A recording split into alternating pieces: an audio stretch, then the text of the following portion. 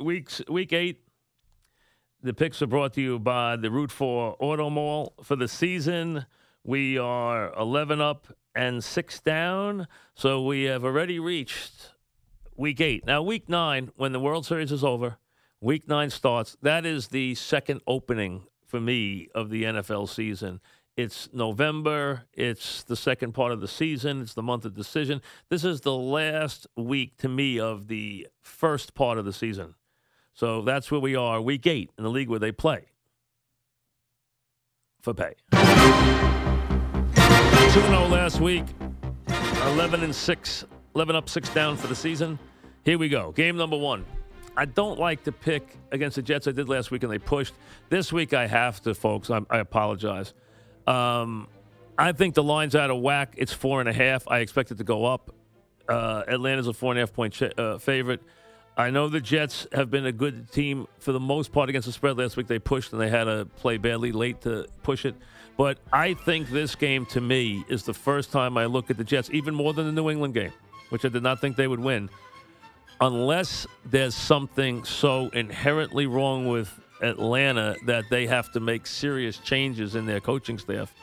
I would expect the Falcons to come out after 3 weeks of scoring 41 total points, after being embarrassed on national TV last weekend by the Pats, after losing games 23-17 and 2017 to teams they had no right losing to, including the Dolphins, who they led 17-0 and lost 20-17 in front of their fans, no less. This team that has basically an offensive core where the Jets would be hard-pressed to break anybody into their starting lineup. That's not a knock on the Jets. That's how good the Falcons are. This is a team that is loaded at the skill positions. Not just talented, loaded at the skill positions. They have talent on top of their talent and speed on top of their speed. They're 2 deep at running back. They're 3 deep at wide receiver. They're good at tight end. They're good on the offensive line. They're good at quarterback. I mean, they are loaded. They should be an offensive machine. And they have so many more answers than the Jets have questions. I'm sorry. If the Jets are close in this one, either Atlanta just has lost their way or the Jets played the game of the lifetime. I don't see it close. I think Atlanta wins this one going away. I'd be surprised if they don't. I expect to see that offense click. Now, if it's a monsoon like somebody said it might be on Sunday, then maybe the game's a little closer. Other than that, I think Atlanta wins going away. Give me Atlanta minus 4.5. I still think 4.5 is too light. 4.5, game number 1. Game number 2, I agree with Peter Schrager about the Cowboys. I like the Cowboys in this matchup. I wish they had Bailey. I'm a little worried they don't. That's the only thing that would get me off this game, but he's not going to play. But I'm going to live that they can get a kicker who can get the ball through. Plus, I don't think they're going to have to settle for too many field goals this week. Washington has a bunch of injuries.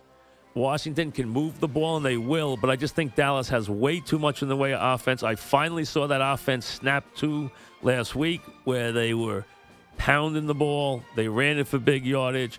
I think this will be a week where they're on the road again, inspired, and I think they're the better team here. I think this game probably is a little bit of a shootout, but I think Dallas winds up controlling it with their immense offensive line and their talent on offense, and they go on to a, 30-21 win, something like that. High-scoring game, probably. I don't predict high-scoring games, but I think it will be a game where there'll be plenty of points.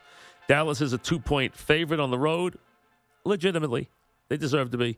I think they win the game. I was impressed by how they played last week. I think it's a game they need to win to get to 4-3 on the season. I think they're the better team.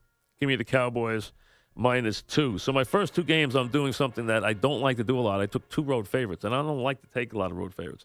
But I took 2 to start off the festivities right there. My third game is the Bengals and the Colts. I'm telling you, I think the Colts are bad. I think they're going to have a lot of lopsided games. The Bengals, if you take out what was some bad plays last week, I still see glimmers of hope since they changed the coordinator. I think they have way too many weapons for the Colts, and I think the Colts are going to get to a part of the season here where they just are not going to be able to stay competitive. They're 2-5 right now. Bengals need a win here in the worst way in a bounce-back game. They're a 10-point favorite, but I think they win this one by a wide margin. They take out their anger for last week on the Colts. And like I said, I think you can go against the Colts on the road a lot this year with this team.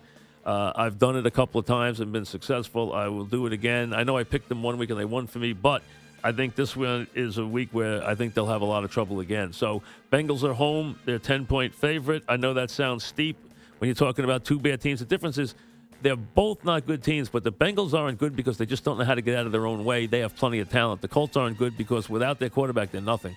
So, to me, they win this going away. So, Bengals -10, Cowboys -2, Falcons -4.5. The picks for Week 8 back after this.